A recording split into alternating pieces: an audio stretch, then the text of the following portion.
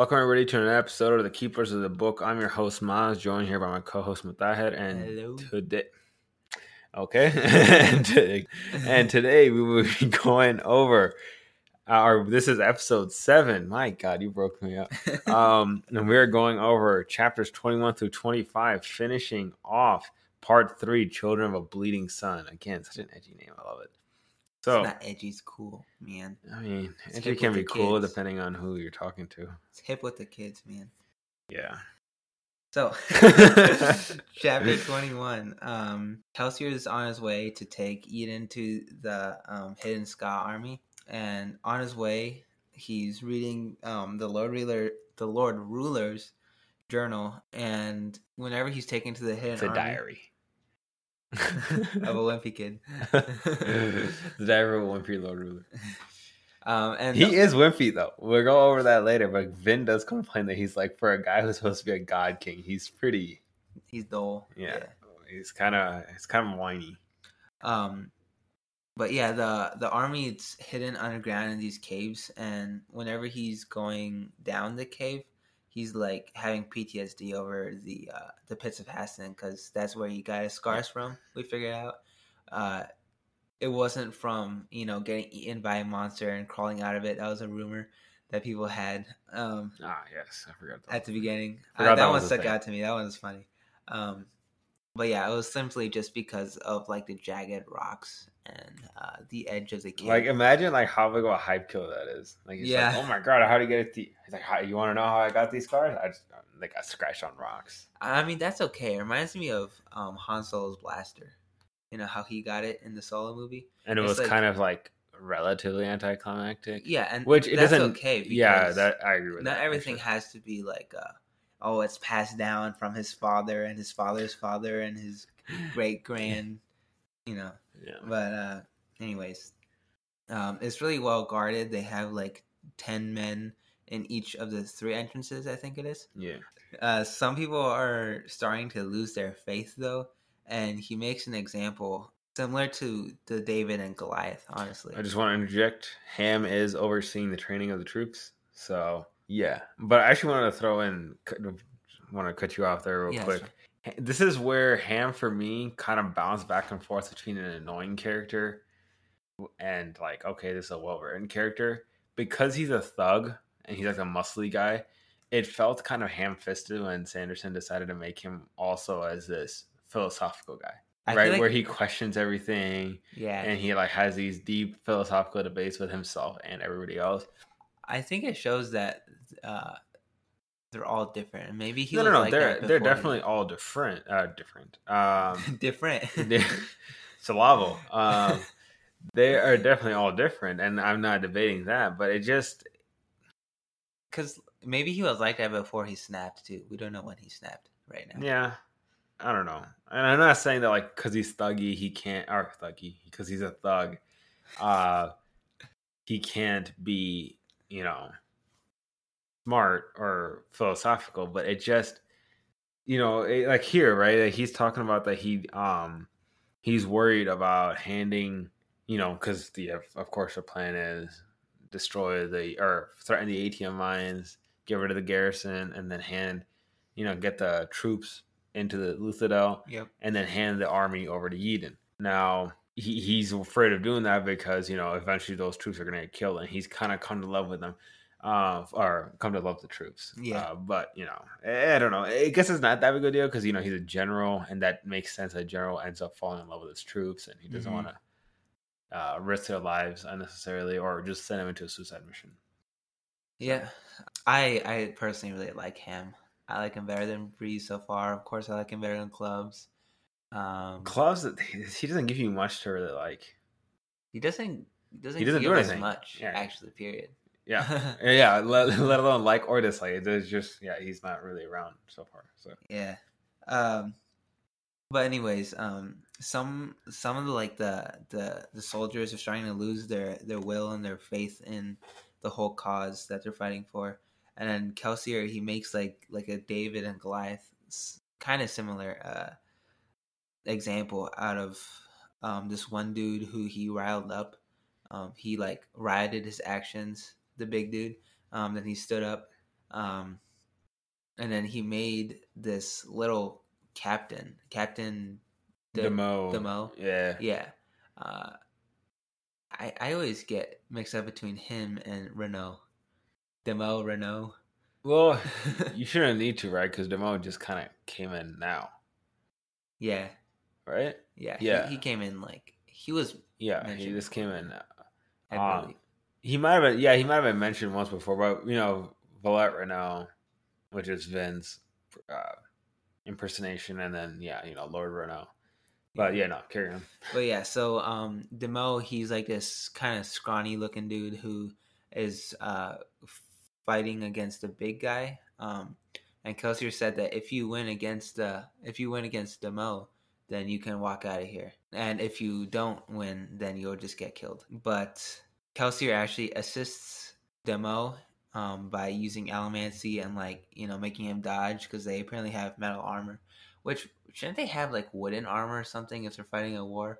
Well, I don't know, right? Because majority of these times, these people are going to be fighting other.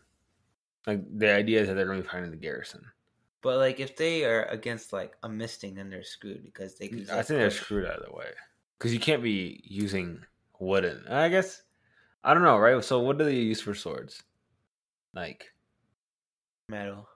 Right, probably, that's what they have to use. I'm actually kind of thinking they could be like what are those guys called who like specialize against Mistborn? Haze killers. Yeah, it could be like haze killers because they are pretty good and they use. Yeah, but I mean they only have limited time and resources, right? Like you'd have to get a haze killer to train them to be haze killers, and again, haze killers specialize in hunting and fighting Mistborns. And there's a lot of Mistborn that they're going to be fighting. They're going to be fighting the garrison. They're going to be fighting the army, which is just regular. Honestly, other ska. Mm-hmm. So. Yeah, but anyways, the David equivalent Demo, he like the David equivalent. Yeah, he beats the Goliath, which I forgot his name already. Yeah, I know. But the big guy. And Kelsier was about to use his Allomancy to swing down a sword on him, and I was like, yikes. Because he was a good warrior. And Demo actually resisted himself. Yeah. That was... But it eventually just boosts the morale of the men. So a couple of things I wanted to bring up there. Kelsier talks about how he snapped when he was in the pits of Hassan. We already knew about that before. But we kind of get a little bit more of a background of what happened specifically in the pits. Apparently, you go into the pits and you have to bring out an ATM geode. And then that one ATM geode buys you an extra week of life. Yeah. Which that's messed up. Okay, one thing I actually wanted to clarify for those of you listening is that when I make any of these predictions, I've already made it several times clear before that I've read the books before. So any predictions that I make, any of that stuff, these are all predictions that I had when I was reading the book for the first time. Because I know some people will be like, okay, is he intentionally misleading us, or is he even worse, just straight up spoiling? I would never spoil anything, and intentionally misleading you constantly is also a bit of a spoiler because it eliminates some possibilities for you.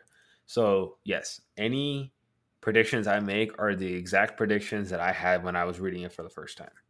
So now that we have that part covered.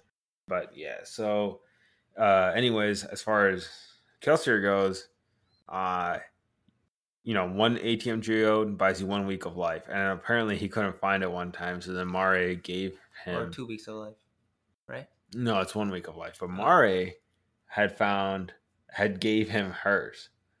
And she said, I found 2, so just use mine. Oh. Later, he found out that she was lying just to save his life. That, like, the level, oh my god. That's so messed up.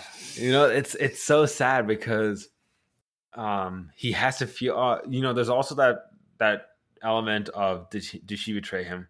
And he does mention, did she give it to me because she wanted to save my life, or also was she kind of guilty because she betrayed me? Mm-hmm. So there's also that element of he's not sure that she's betrayed him or not. On top of that, he failed to find the ATM geode, and so she saved his life by giving up her own. Yeah. Knowingly, you know? So that... Oh, and she's beat to death in front of him. That's when he snapped. Oh, my God, dude. Oh, yeah, that's... Too much. I see. This is why I like Kelsey. This is why he's my favorite character. His entire driving force. I love it. You know, fangirl captain right here. So it said that Eden has. So Kelsey was thinking that Eden has a problem of too little presence and too much earnestness, and Kel's opposite. He has too much presence and too little earnestness. And this whole concept is really like good as having two leaders, because you have one leader that is good at what you're bad at. Sort of like the whole concept of a president and a vice president is to elect somebody who strengthens your weaknesses. So I don't. Sorry, explain that again. I'm not sure I'm getting it. So like Eden, he is good at what Kelsey is bad at. Eden has more earnestness. But... Oh, okay. I see what you're saying. Yeah. Much good that'll do them in a few chapters, but we'll get to that. So what happens when the vice president gets killed? Yeah, that's not spoilers, by the way. That's literally going to be a chapter we're covering soon. One thing I actually wanted to touch on before we move on to chapter 22 was Ham brought this up. And I actually want to touch on this because this is like a recurring theme throughout the series. Even when you have somebody who is oppressed for so long, it's they kind of work against themselves almost, because they kind of feel like that they deserve it, right? Because Ham brings up his philosophical question, which Kelsier seems really horrified by. Like he was like borderline angry, but kind of like played it off nicely because Ham's his friend. Yeah. When he kind of said like, you know, when he brought up the breeding thing, right? Like ska are different. Mm-hmm. You know, nobility in general have fewer kids. Ska have more kids, and I think they said something like ska are shorter. Yeah. I think. Yeah. Then, and you know, in general, the nobility, they're the one. The only way you can get allomancy is if you have some noble bloodline. So he's bringing up legitimate points.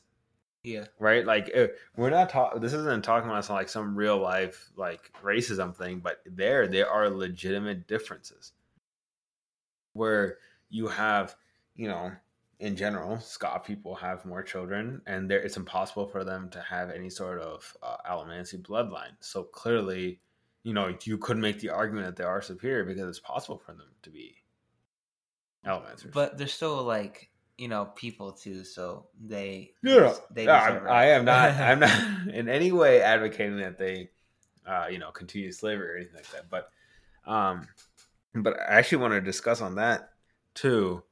It's interesting because in real life, people in third world countries and generally have way more kids, and you see that a lot where poor people in general will have more kids and rich people will have fewer kids. Yes.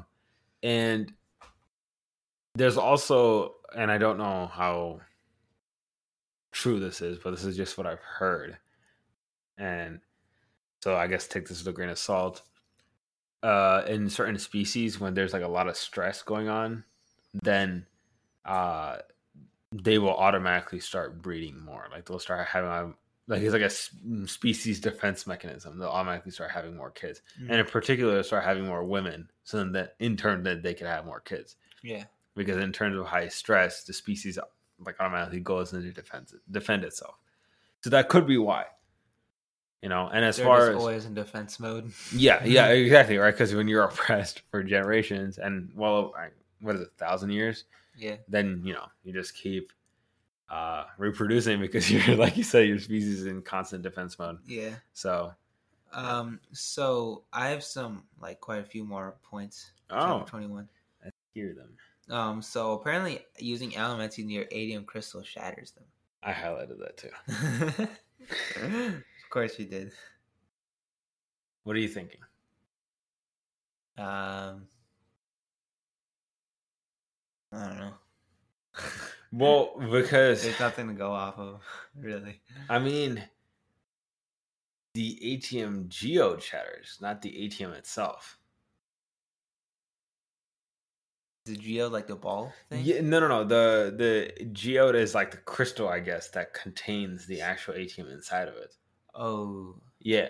So to my ATM, if you to my understanding, the way I interpret it was that if you do allomancy close to the geode, then geode shatters, which obviously just I guess I don't know if it's obvious, but I assume means that the ATM inside gets destroyed.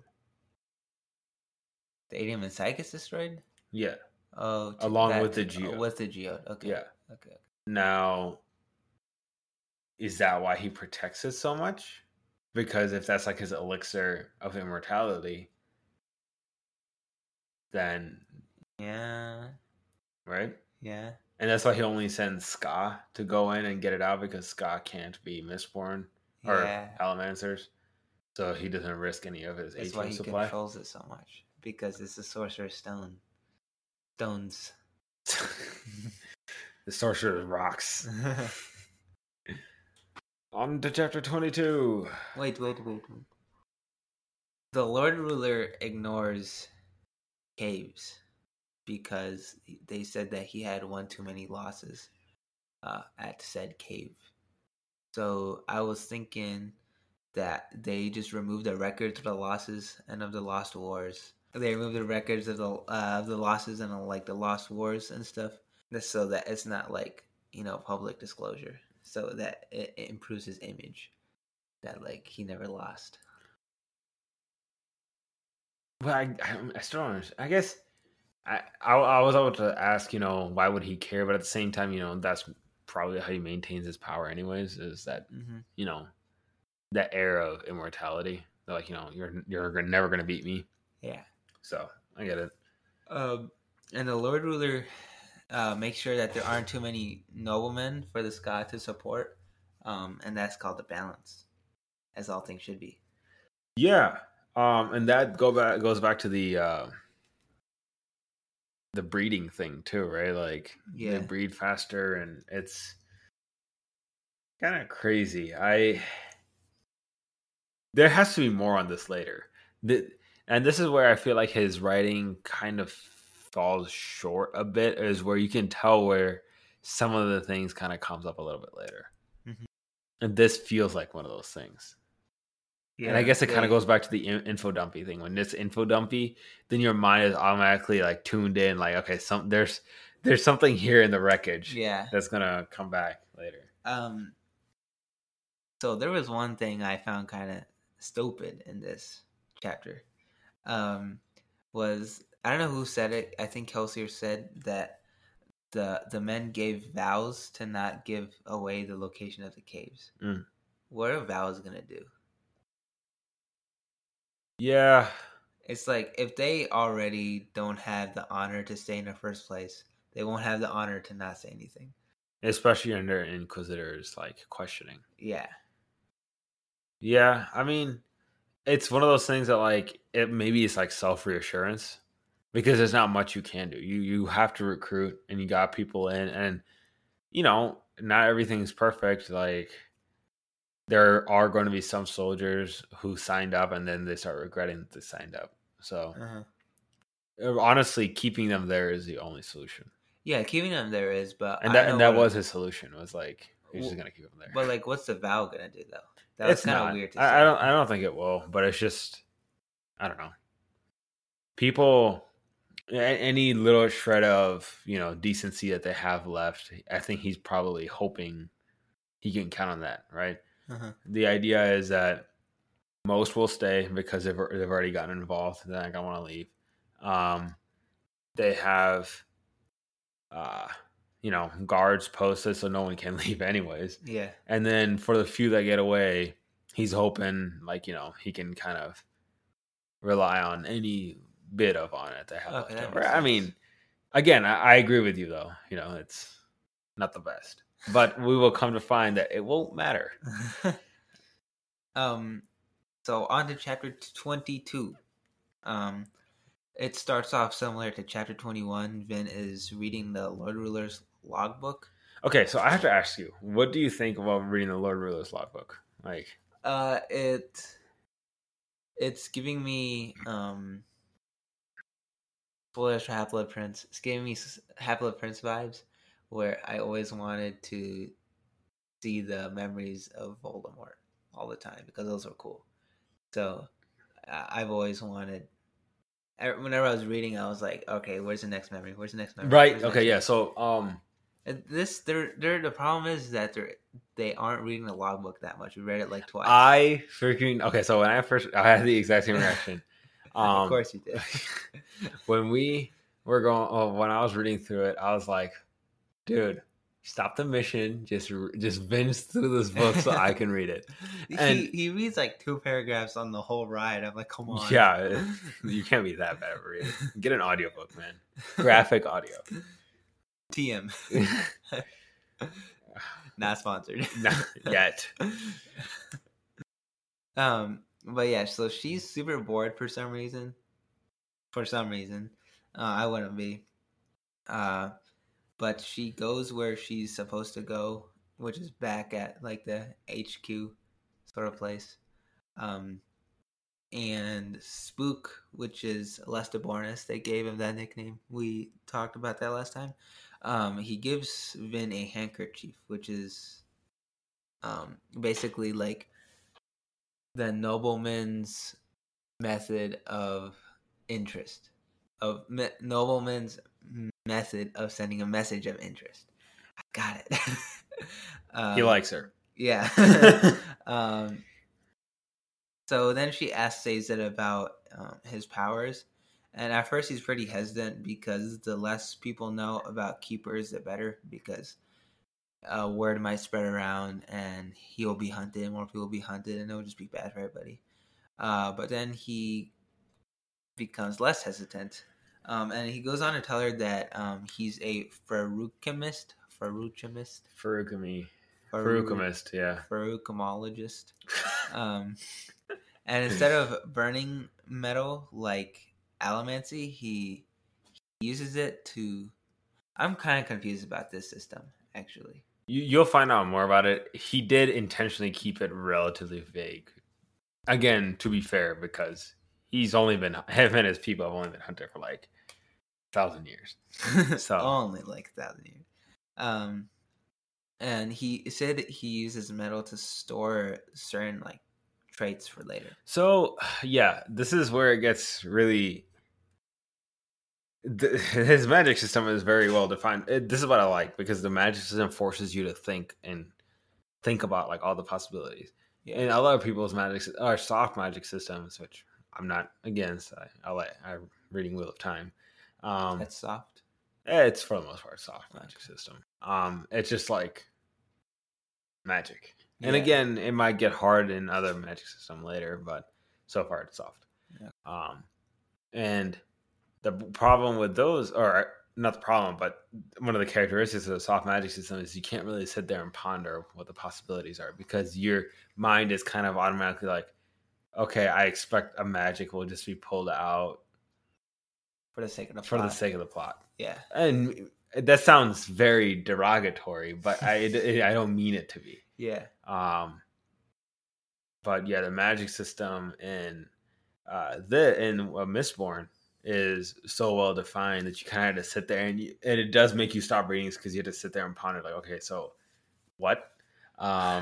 This is what I like about this book. Not this, but it reminds me of like when there were pointless to the plot details, but still cool details, like the old religions. Yes. Pointless to the plot, but cool details. Yes. It's like Attack on Titan. There's a lot of like pointless, like, this is how they trade. This is how this works, and things. I think it just fleshes out the world. Yeah, exactly. It may seem again, it is meaningless to the plot, but not to the world. It really like that. Like if you don't care about world building, like there's nothing that really can be done for you. Like, you're just not gonna enjoy it, and that's fine. You don't have to enjoy the world building. You don't have to enjoy world building or history or anything like that. But if you and you only care about plot, right? Like then you're gonna be like, okay, this is a waste of time. Mm-hmm. But yeah. Anyways, but yeah, the Furukumi stuff is cool. I still like Elementy better, but I don't even know much about Furukumi to know, but I think Alamanti is cooler. So, anyways, afterwards, she asks Sazed about the terrorist religion, and he says that she knows as much. She knows as much as he does. About that so or has the ability to know. So again, we're seeing more and more of this racism and this hatred that the Lord Ruler had against the Terrorsmen in general. And I have there is something with the Terrorsmen, either religion or their fact that they can remember history, that has really that's why he killed them, because he didn't want any memories of before. Yeah. If we're going to start piecing everything together, Kelsier claims that pre-ascension, grass was green, sky was blue, there were flowers, and things were different, right? Yeah. And, you know, I say we can assume, or sorry, he claims, but, you know, I'm going to assume that he's right. Mm-hmm. So what we know so far is the Lord Ruler went to the Well of Ascension, and he wanted to use this power from the Well of Ascension to fight the Deepness, and he won according to Ministry doctrine. He won, but based off the logbook, he used to be a good guy, now no longer a good guy. But even when he was a good guy, and he was going to the Well of Ascension, Rashek and his other terrorismen people who were going with him to the Well of Ascension, they didn't like him, and I'm guessing he ended up not liking them either. And so he, yeah, killed them all. Bye. Yeah, so I don't. So we're piecing things together as we're going on, but yeah, there's still holes in the story. Mm-hmm. And Lord Ruler described that Paris is green, but now it's like frozen tundra. Yeah. So is that like more punishment by the Lord Ruler, right? Because he, you know, again, based off what Kelsier said, everything was different. So if he had the power to change like the landscape and stuff, did he not just like was content with slaughtering them? He also had to make their land a frozen tundra. Yeah, he hated like them. yeah, that's what I'm saying. You know, like there is a reason that he went after them. And yet he hates all terrorismen, not just keepers or Faruchimists. Yeah. He wanted to destroy him. So then Vin goes to Doxson and asks him about his past. Since he's the one that she spends the least time with, other than clubs, but who'd want to spend time with him? He was a plantation ska. You really don't like clubs? No, I don't dislike him that much, but I don't like him. So he was a plantation ska, and he fell in love with somebody, but then she ended up getting taken by a lord for a night and then killed. And then Doxson just left that same night. So this one was heartbreaking in a different way. It's similar to Kelsier, right? Like wife murdered, and he's just different. Yeah. But it's different. Like this one feels almost a little bit more tragic, just because of the way that Doxson is telling it. And I actually wrote this down too because it hit me last time too. Mm-hmm. Was that he's just so matter of fact about it. You know, like he doesn't sound sad even. He doesn't sound depressed or angry. He's just saying it like he's reading it off of a history book. Like almost like he's just kind of obviously he's accepted that she's died, but like he kind of just accepted it as part of life. Like, yeah, you know, I loved a woman. She got killed. You know? Yeah, it was like he said that like kind of everybody goes through it, so we should be kind of used to it. Right, exactly. You know, he said like, you know, my story is one of many, Scott. Yeah. And I'm like, And but it's weird because he's normally a really happy guy, and Kelsier's the same way. They're both very happy guys, but it feels like they use that humor and sarcasm side of themselves to kind of mask the darkness. Yeah. Just sad. It is, yeah. And then Vin thinks about whether or not all the nobility are the same, and she wonders if Ellen's the same as. Yeah. So this is where, again, I'm kind of annoyed with her character here because it's like, I understand that she's young, but you've grown up as a Scott thief. You should kind of understand that. Yeah. This shouldn't be that difficult for you to grasp. That noblemen are this bad and noblemen do this. Like she was kind of shocked, right? Like, like, oh my god, how could this happen? It's like how could this not where happen? have you been? Like you're not that young. So I don't know, and especially after you saw that one kid get killed at that party. Mm-hmm. Remember, like why is this surprising to you? So Kel was supposed to arrive, but he was days late. How does he have friends? What do you mean? Where was he supposed to arrive again? He was supposed to arrive like at this HQ. But he was days late. Late. Clubs the shop. Yeah, I don't know. God, dude. I hate when people are late. So I have a few predictions. Okay, so it said that the deepness brought a blight and like an infection. So is it like literal or figurative? Because I was thinking maybe it's like the disease is like war and corruption and stuff, and the Lord Ruler sought to destroy corruption with a well of ascension and then purify things, but it corrupted him. It corrupted everything else, and then something went wrong, and then he is the way he is, and the world is the way the world is. So they do talk about the well of ascension, the well of ascension. God, that the deepness was this formless figure that he's fighting in like those like tinted what's it called, the stained glass windows, right? They depict him beating this like formless figure. So I wonder if it's like, is it like a disease? I doubt it's is it like a mind corruption, like you were saying? Like, is it a mind corruption, like that start corrupting people and then they start killing each other? I mean, I doubt it's like a monster. Yeah, I was pretty convinced that it's not a monster. Or maybe like if it is like maybe that's where the mist race come from. Who knows? Maybe it was just like a giganto mist race, but he like maybe split up into a bunch or something. I don't know. I'm saying he as in the deepness is he, but could be just it. Oh, you're saying he destroyed the deepness and then that deepness like turned into multiple little globs of what we now know as mist race. Yes. Okay. There's something on with the mist race for sure, I think.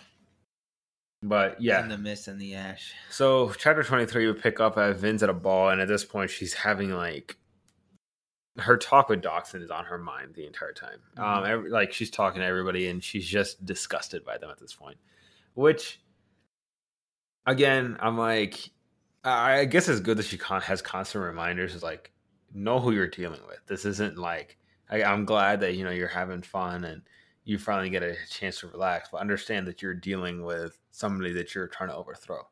So I'm glad that she's having these constant reminders, I guess, pop up. But anyways, she's like absolutely disgusted by them.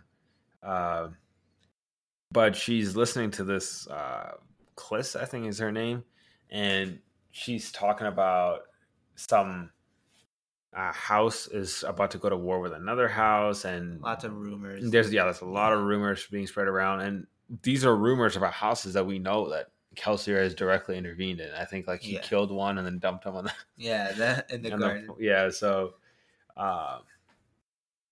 it's working. This is some next level Crusader Kings 2 stuff. Great game, by the way. So never played it. It's very difficult. Definitely watch a YouTube video if any of you feel like playing it. Watch a YouTube video guide before you jump into it. It's a lot to take in. Paradox games. Yes, I was about to say like all Paradox games. So they do bring out that Ellen's been missing from some of the balls, which, like, I wonder if that's like Strat Venture kind of like keeping him home just out of necessity, because there's a lot going on right now. Yeah, maybe he's just trying to bother his dad more by not going to. I mean, later, I understand later in the chapter he says that he's been avoiding Vin because she's been kind of getting involved with people that he doesn't like. But they straight up said that he hasn't been at balls, period, let alone ignoring her. But anyways, obligator, and this is not really relevant to the story, but obligators are required to be witnesses for everything. Yeah.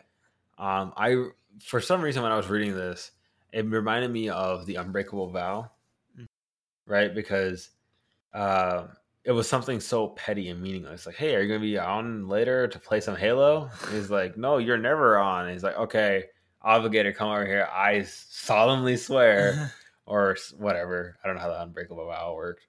And yeah, so that was I solemnly swear was the Marauders one. I know. I forgot the Unbreakable Vow thing, yeah, but yeah, you got my point. That's how I felt. It was so meaningless, and you had to get obligators involved for that too. Well, an interesting part here was it was written as obligators, quote unquote, quote, obligators enforce his law, capital H. His as in Lord Yeah, Ruler. yeah. Lord Ruler. So that was capital H his. So they are, what do you call it? Insisting, or they're insisting that he's just basically like God. They never did that before. I mean, whenever they say like his regarding the Lord Ruler, they never capitalize his. Yeah, I don't think so. I would have noticed it. Yeah. I mean, I think it just further exemplifies, right? Like the obligators are the nobility think they're the tip top, but obligators are absolutely tip top. You can't use elements against them. Period. Yeah. Even like friggin' Strat Venture couldn't do. And I think that they said he's a 10-eye, so he couldn't use it against them anyways. But you can't use elements against obligators, period. They're required to be part of every contract and meeting and agreement. And unless they were there to, put their stamp of approval on a document, the document might as well be shredded up. Mm-hmm. It's interesting how in firm iron grip, and he's been able to hold on to that firm iron grip for 1,000 years. That's impressive. Yeah, that's a very thorough oppression he's going on. And also another thing, after the talk that she had with Doxson, I'm pretty sure it was beginning of the chapter. No, it was a previous chapter. It was chapter 22. I mean, like this, like little event. Yeah. I don't know. Remember exactly what it was, when it was, but Vin's basically having like an existential crisis of like, who is she? Is she Valette? Is she noblewoman, or Vin? I forgot. I guess this happens a lot with people who go undercover. And this is totally anecdotal evidence, and it's not even. I can't even submit it as anecdotal evidence because it's purely based off like TV shows and movies. But from what I've seen, people who go undercover, it does like take a toll on them. When you fake something so long, it becomes reality. Mm-hmm. But yeah, anyways, Shannon Lariel arrives. Holy crap, I hate her so much. And both me and her actually highlighted this. We were talking about it earlier. I'll just read it off. Milan flushed Shan's comment, expertly placing him in a difficult position. Did he defend Vin, possibly earning the ire of a very powerful woman? Or did he instead agree with Shan, thereby insulting his date? He took the coward's way out. He ignored the comment. That's so common for today, though. Anyone. And that's why I'm saying like this. The nobility reminded me so much of high school. Like this was like perfect high school. Like dumb teenage kids. Yeah, like it was. It was awesome. I liked it a lot, and I know most people don't like the ball the chapters with the balls and I stuff. don't like But them. I particularly don't like them either. But the interactions there I love it. So anyways, Shan is like is mean to Vin a little bit more. Says stuff like you know, I thought you were smarter than this and stuff. But anyways, I need you to spy on Ellen and find out what books he's reading, but not just what books, but actually like open up the because she's caught on to that the cover of the books are not the actual books. Mm-hmm. So great. So then she's like going out to the balcony or whatever, and then she kind of confronts Ellen, and yeah, it gets kind of ugly. I didn't like this whole interaction. It felt very teen drama. That's what this is, though. This is like you No, said. no, I know it is, but it's weird because I like the high school stuff. But the teen drama part I hate. Like, I can't believe you did this, Ellen. Yeah, and like that kind of thing.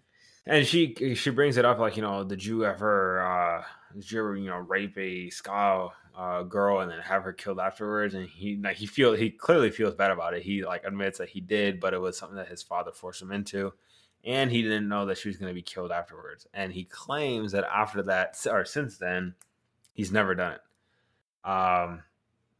Again, I believe him. But Vin starts crying, and then she believes him as well. I'm Transylvanian, and she believes him as well. And he, I don't know, it becomes weird because she kind of believes him, and she wanted to believe him. Like, she basically took the first explanation given. I mean, of course, we've made it very clear that she likes him and he likes her too. So she took the first. So she believes him.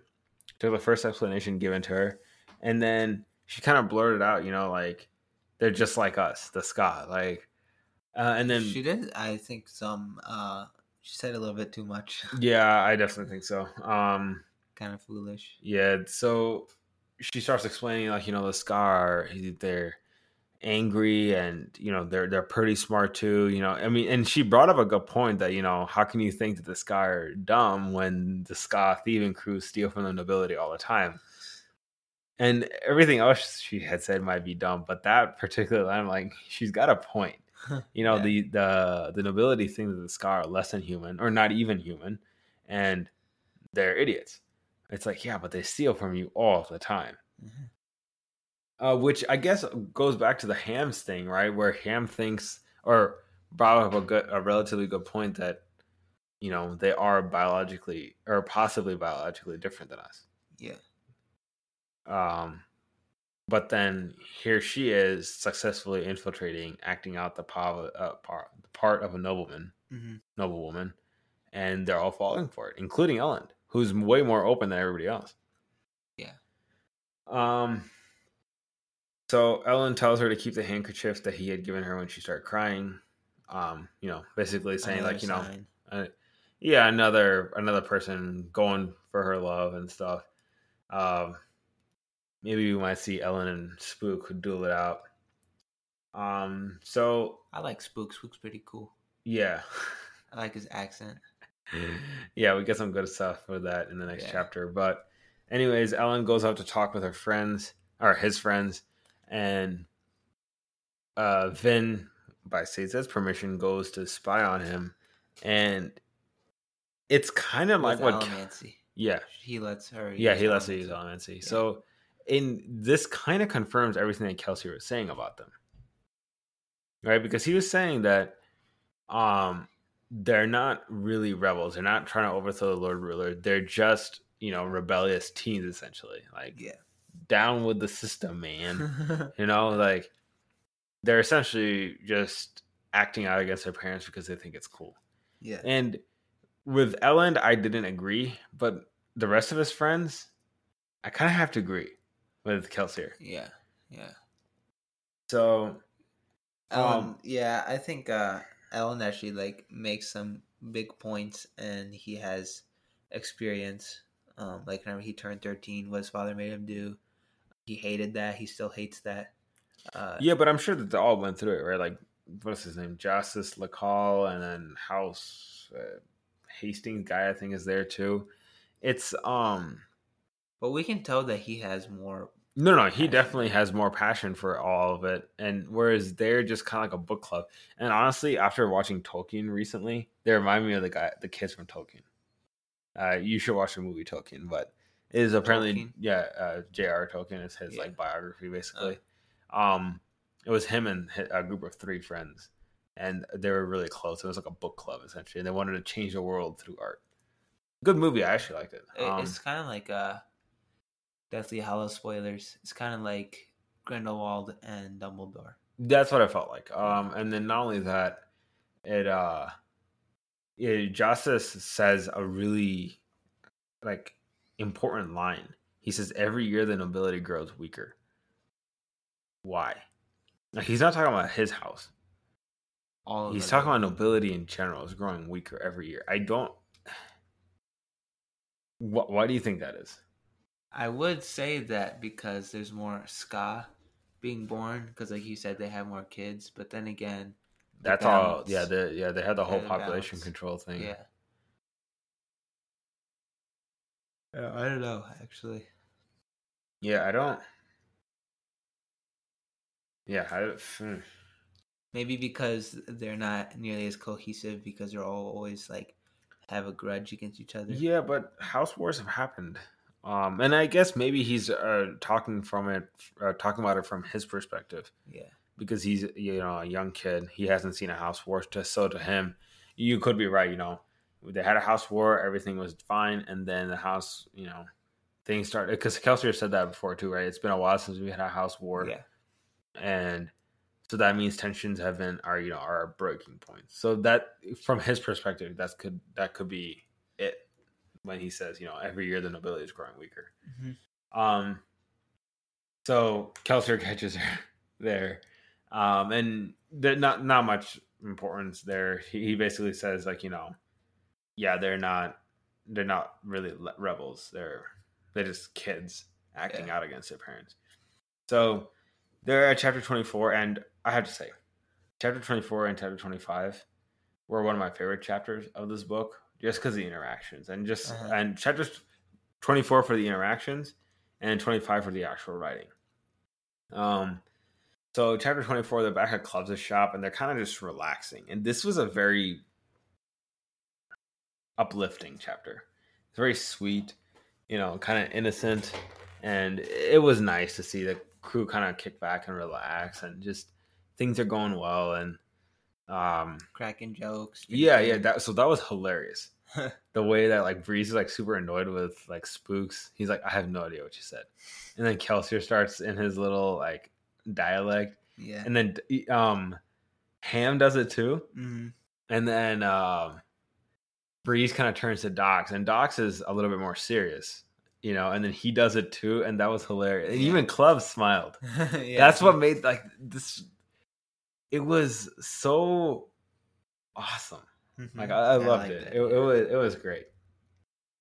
But the happiness is short lived. Yeah, but that's what makes it more appreciative. I think it feels like you're part of the family reading that. It was awesome. But happiness part aside, they do some. They do go over some of the points of the plan, I should say, where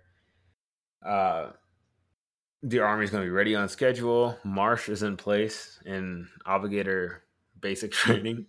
That was Inquisitor. No, Obligator. Oh, okay. Yeah, Inquisitor is the people with the spikes in there. So he's in training to be an Obligator.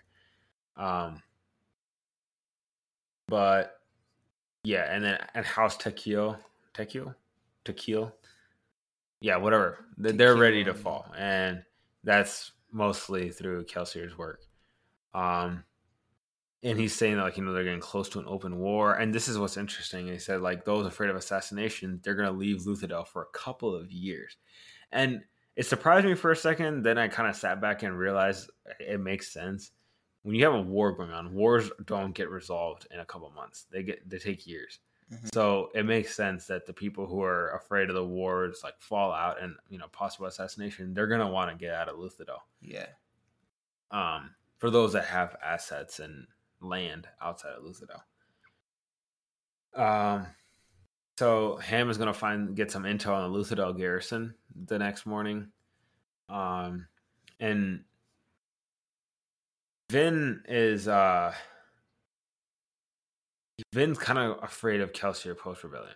So this is the next morning. Sorry, I should have specified. So this is the next morning. Yeah. Ham is taking Vin to check in the Luthadel garrison, just to kind of get some intel. And she's also hoping that she learns some pewter from Ham. Uh-huh. Vin brings up that Kelsier is kind of dark, and he kind of relishes in killing the nobility. Mm-hmm. And Ham said yeah, they've been noticing it too. And he said, don't worry. Whenever all this is over, we are going to confront Kelsier to kind of get him to take a step down a bit. So Ham gives these people, the Mistings who are specialized, they all had some great insights to how you should burn it properly. Yeah.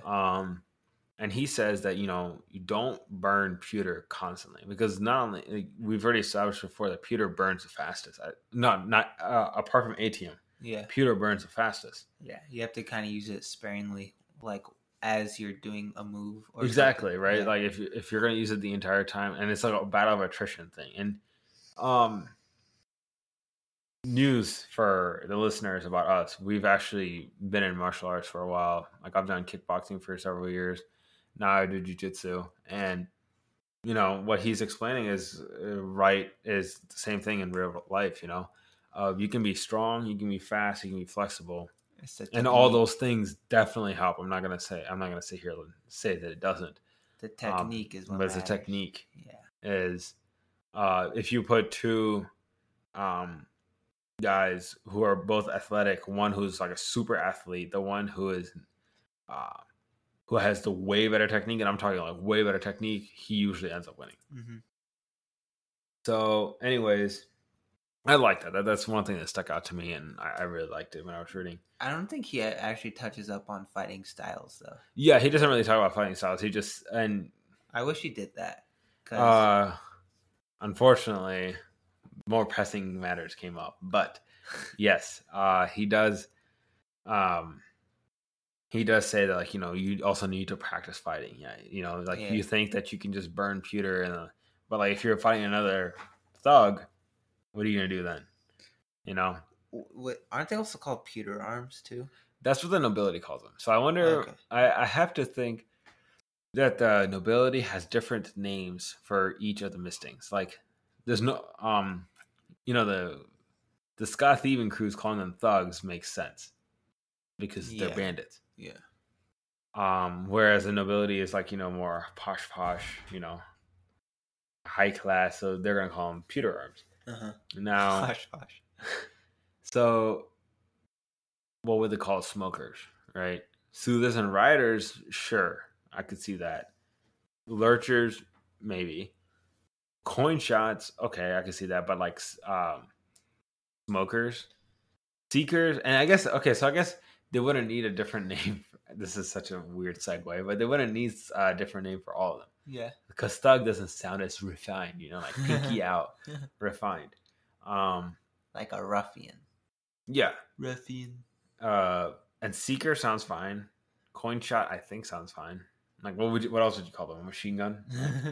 So, anyways, this is a mini Sanderlanche, people. Wait, we need to touch up on pewter making you tired, or is that later? That's later. That's later. That's the running. But actually, one thing I didn't forget to touch upon: Ham's family. He talks about thugs make good money because a thug is really important. He has a strength of several men, stuff like that, and you add some coin shots in, maybe a couple lurchers, and you got yourself a mini mobile army, and that's actually kind of cool. Mm-hmm.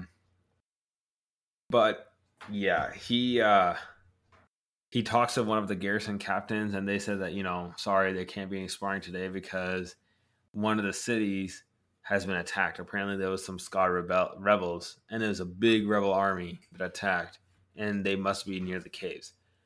So, I mean, it's pretty obvious they're talking about Kelsier's army. Yes. This is the mini Sanderlanche. Like how it was a normal day. They're just walking along, and you thought that she was going. Yeah, you thought that they were just going to. Vin was going to step in and train Pewter with an experienced thug Misting, just like she did with like the Soother, with Breeze. But with Marsh too. Oh yeah, or even with Marsh. So it's like the mudslide. We gotta wait for the Sanderlanche. The Sanderlanche, yeah. Sanderlanche comes a little bit later, but this is like the mini, not an aftershock, it's a pre-shock. Okay, so chapter 25, we kick it off, and Ham and Vin are back at Clubs' shop, and everything is in chaos. The Scott servers are running around everywhere, and even Breeze isn't even making his quick witty remarks, which I thought was kind of funny. So everyone has their own job to do. Breeze is going to go to all the previous places that they're recruited at and kind of like, tell them to go hide. Clubs' shop should be safe because no one really knows about it. Yep. Same thing with Mansion Renault, even though I think he said someone's going to send a message to him just to kind of warn him about what's going on. Uh-huh. Ham is going to be the eyes of the garrison. And this is what was interesting because he said that because he's going with them, he's marching out with them, he's not going to kill them. He's not going to turn on them. Yeah. But earlier in the previous chapter, he was talking about that the people in the garrison are his friends. And they're just like him. They're just soldiers who are working for money to for feed their families. Yeah.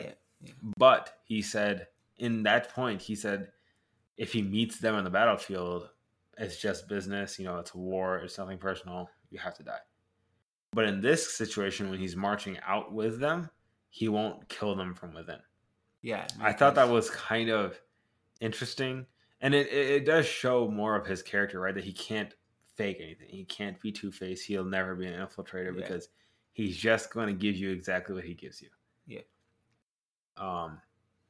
And like he's kind of acting as their friend, so to just stab in the back like that'd be unlike him. Yeah, that'd be unlike him. And Kelsier's annoyed by that. He very clearly wishes that Ham would drop that side of him. Yeah. But so then they start running over, correct?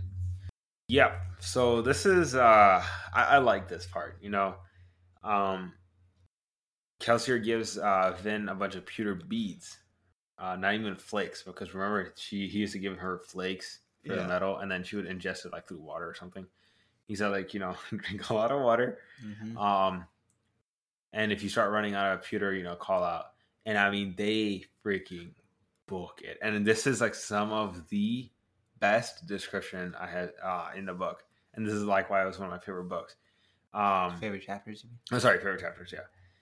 She said that they were expected to run 16 hours, and this is a dead sprint because they said they were just under the speed of a galloping horse. Yeah. So galloping horse was faster, but galloping horse can't keep that speed up the entire time. Yeah. Because holy crap, running at near the speed of a horse for 16 hours, and then the descriptions were amazing. She maintained her speed, but she could feel something underneath, a resistance within, a longing to stop and rest. Like, her body is like, it's weird because the pewter is giving her that strength, the balance, the speed, and fortitude, I guess. Her physical body giving it the fortitude, but her mind is like, oh my God, what is happening? And it says but she would never stop running. It was like she couldn't stop. And then this one cracked me up. I hate running, she thought. That's why I always lived in the city, not out on the countryside, so I wouldn't have to run. Running sucks, man. Yeah. It's so demoralizing. Like this is gonna sound weird because I just said that we used to do martial arts. I used to do jump roping for my cardio. I can't stand running. Yeah, like especially that whenever you're running for 16 hours, there's like no end in the horizon. I thought treadmill. I never did that, but I thought treadmill was bad. But man, this is something else. And then whenever she eventually stops, like when they get there, and she kind of stops, right? Like she almost like didn't understand the concept of stop, because when Kelsier stopped, like she was like confused. She almost ran into him. Don't you mean run? Yeah. And she said like, this is wrong. Like her mind, because she was doing it for so long, her mind was like, something feels wrong. I need to keep running. Yeah. God, I loved it. I love the description. It was very unique. It stuck out to me. And that's happened with, like, I don't know if it's happened with you, but whenever I run on a treadmill, that happens to me too. Like I run, then I get off, but my muscles are still. Yeah, like, you feel like you gotta keep running. Yeah. Yeah. Now really imagine that for 16 hours. Like that's crazy. It's really, really weird. So they finally get to Holstep, which is the city that the garrison had foolishly attacked. And they kind of like round over a hill, and like it's a slaughter. Yeah. So they're saying that it's clear that after they attacked Holstep, on the way back, they had been attacked by a different garrison, and there was like an ambush, and they're just getting murdered. I mean, it's not even close. Kelsier wants to jump in, and Vin throws that. This is a very cinematic, the way it was kind of written here. We're not immortal, and that's why she said it before. Yeah, it was kind of stupid back then, but now it makes sense. Like he had. And I feel for him, like this is his army. He feels obviously really guilty that because of them, they're dead. Uh-huh. He started all this to free the Ska, and as of right now, all that's been accomplished is, what is it? 5,000 Ska have died. Yeah, and like of the 7K that they have. God, that. So demoralizing. Yep. So they go back to the caves, and Captain Nemo is still there. And Captain Nemo talks about how, he feels bad because he felt like he should have gone out. He thought that since Kelsier showed up, that the soldiers were victorious. Yeah. And he was saying like, we thought that we would be more loyal to you by staying, as opposed to the generals who really and. Eden and the generals. And so Captain Nemo kind of felt bad, but then Kelsier's like, he didn't even really respond. Yeah, he just ignored it. He kind of ignored it, and he said like we need to leave because they know about the caves. Yeah. So they're camping out in the mists, which again is very new for the Ska. They have a hard time sleeping. And Menace shows up. Mm-hmm. Menace from the prologue. I was not expecting this. So Kelsier didn't recognize him at first. But Menace, he's in a much better mood this time around, ironically enough, because he's actually seen Ska die now. And he says something like, this is the closest we've ever gotten, and what you've done is bigger than anything we've ever seen before. And Kelsier's kind of annoyed by this. Right, not annoyed at him, but he's annoyed at the whole situation. He said, like, all we've accomplished is like attacked a city, got 5,000 out of the 7,000 troops killed, and the Ska are so beaten down over several generations that this is seen as a great victory. Mm-hmm.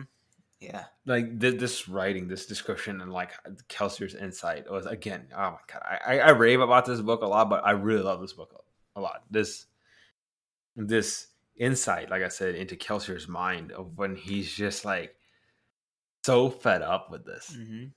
Yeah. That and it's one of those things, it's like the battle of the hearts and minds, when you feel like you're inferior. Like even Ham himself is questioning it, and Ham is a great thug, part of a great Ska crew, a thieving crew, one of the best Ska thieving crews, and even he thinks, that Scar may be inferior. Menace also mentions, again, just like he did in the beginning, to learn when to lose, basically. Yeah, and yeah, I don't know. I felt a little bit more warmer to him this time around because it was his experience that he had like some supplies and stuff ready, kind of saved the remaining 2,000 Ska lives. But man, this was one thing I did want to touch up on real quick before we return to the army being decimated. She burned tin inside the caves, and she saw like the flicker of light or something like that. Yeah, in she the saw caves, it before. way further than Kelsier. So again, we see that her seeking ability, the bronze burning, is like more powerful than it should be. Her steel pushing is more powerful than it should be, and her tin burning is more powerful than it should be. Natural Sasuke. Yeah, yeah. Sasuke. So, but yeah, that's just one thing I wanted to bring up. Anyways, as far as, sorry, go ahead. One thing I had a connection with the whole like pewter thing, where if you burn more, you probably can get more tired because you're not noticing that you're tired because you're stronger. Yeah, it's gonna come crashing down. Yeah, that reminded me of Kaioken from Dragon Ball Z. Do you remember that? I didn't get that far. It was never he was fighting. I'm pretty sure he was fighting Vegeta. Oh, or maybe even Frieza. Okay. Kaioken is that one. I was thinking of he was fighting Hit in Dragon Ball Super, but no, I didn't get Kaioken is from there. Okay, it's in the original Dragon Ball Z. Whenever he doesn't get the red hair, that's much later, but his aura is red. And I'm pretty sure his eyes turn red too. And like he is like, I'm pretty sure there's Kaioken times 2, 3, and 4, or 2 and 4. I don't remember, but whenever you go even higher, you are at a risk of even dying, just like if you use pewter. Yeah, it makes me think of another anime, Brock Lee's Gates. Yeah. Like your body, yeah, sure, the pewter won't do it, but then eventually when it turns off, like you could die. Or even, and this goes back to the for every choice, there's consequences to those choices. I like it's that consistency. Like it stays through the entire series, and I love that. Or even like Naruto and the Nine-Tailed Fox too. He got really tired after. Yeah. So, but yeah,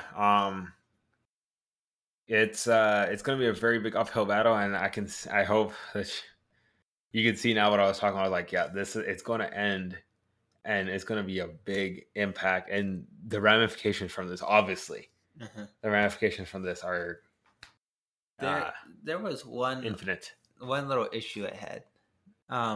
So Menace was saying that Eden and the other generals were having some pride, and then they wanted to show off their army and stuff. That's why they went. Yeah. So. We didn't talk about that. Yeah. Yeah, I don't think Eden would do that. Just based on his character, there's no way that he went from completely unconfident of every ability. Remember that this whole thing happened because, or went back to when Kelsier went to the caves, right? And then he did the whole David versus Goliath demonstration, and he said, like, do you really think I'll send you out to battle without helping you or without being there for you, essentially? So they thought that there was some other mystical thing that Kelsier would always be with them. But otherwise, but still, it's just like. But otherwise, I see what you're saying. Like the personality himself, like no confidence to like, hey, let's go attack a garrison without Kelsier's orders. What are you thinking? Like, are you thinking he did that on purpose? He did that. I guess he did that just because he was confident, but it just doesn't seem like. Are you saying that like he betrayed this guy, like he intentionally led them into? No, this is all real. I'm just saying like it doesn't make sense for his character to do that. I think it's my issue with the story itself, not like a prediction or anything. That's fair. It's a slight. No, that's fair. He did have a huge personality shift. He seemed way more open and kind of looking up to Kelsier like an older brother. But yeah, that'll about do it from us for that episode. I know it was kind of a long one there, but there's a lot to talk about. So we are done with part 3, Children of a Bleeding Sun. Next time we are starting part 4, Dancers in a Sea of Mist, episodes 26 to 29. Chapters 26. Or sorry, God. chapters 26 to 29. Please keep following us along as we continue the journey. Please give us any sort of feedback that we could use to improve what you like about it and why you like it, which you don't like, why you don't like it. We could use all of it. Please follow us on Twitter at pod_underscore bookkeeper, or just if you just go to Twitter, look up Keepers of the Book, that'll work too. And this will all be in the show notes. Please share this with anybody that you think would like it. Yep, too. That always helps a lot, especially if you know somebody who's starting to read Mistborn for the first time, or hell, even for a reread. I'm on my reread. We are, I think, got 3 episodes left. Yeah, 3 episodes left.